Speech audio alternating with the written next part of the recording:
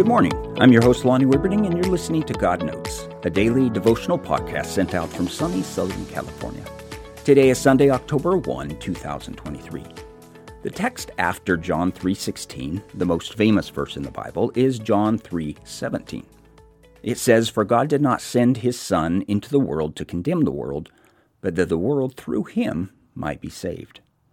Jesus' mission to save sinners was often scoffed at by those who thought they were righteous. You know the type, the ones who think they have it all together and are ready to look down their noses at those who don't measure up. In John chapter 8, some of these types come to Jesus to pin him against the wall. They have caught a woman committing adultery. This, of course, would be humiliating to the woman. Imagine being that woman. Second, it takes two people to commit adultery, and there is no man. Sounds like a setup, and it is. She is just a pawn to them because they know if Jesus agrees with the law of Moses as they read it, he will command her to be stoned. But since the Jewish nation is under Roman authority, that would be treason, and he would be arrested by the Romans. However, if he let her go, he would be going against the law of Moses, and they could arrest him for speaking against the Mosaic law. What's a savior to do? They had him. If he answered either way, they had him pinned. Here's what happens. John 8, 3-11 says, "The teachers of the law and the Pharisees brought in a woman caught in adultery. They made her stand before the group and said to Jesus, 'Teacher, this woman was caught in the act of adultery. In the law, Moses commanded us to stone such a woman. Now what do you say?'" They were using this question as a trap in order to have a basis for accusing him. But Jesus bent down and started to write on the ground with his finger.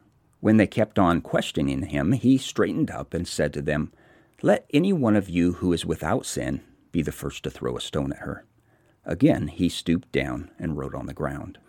At this, those who heard began to go away one at a time, the older ones first, until only Jesus was left with the woman still standing there. Jesus straightened up and asked her, "Woman, where are they? Has no one condemned you?" "No one, sir," she said. "Then neither do I condemn you," Jesus declared. "Go now and leave your life of sin." Many scholars believe when he wrote on the ground, he wrote down the sins of the accusers. We can't prove that for sure, but it makes sense, because Jesus says, "Whoever is without sin casts the first stone." Then they slink away in order from the oldest to the youngest. No one wanted to be there to claim to be without sin by casting the first stone. I love the last two verses. Jesus straightened up and asked her, "Woman, where are they? Has no one condemned you?" "No one, sir," she said.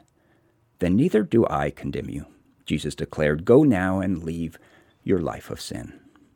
I do not condemn you either. God sent his Son not to condemn the world, but to save it. This is the message of Jesus.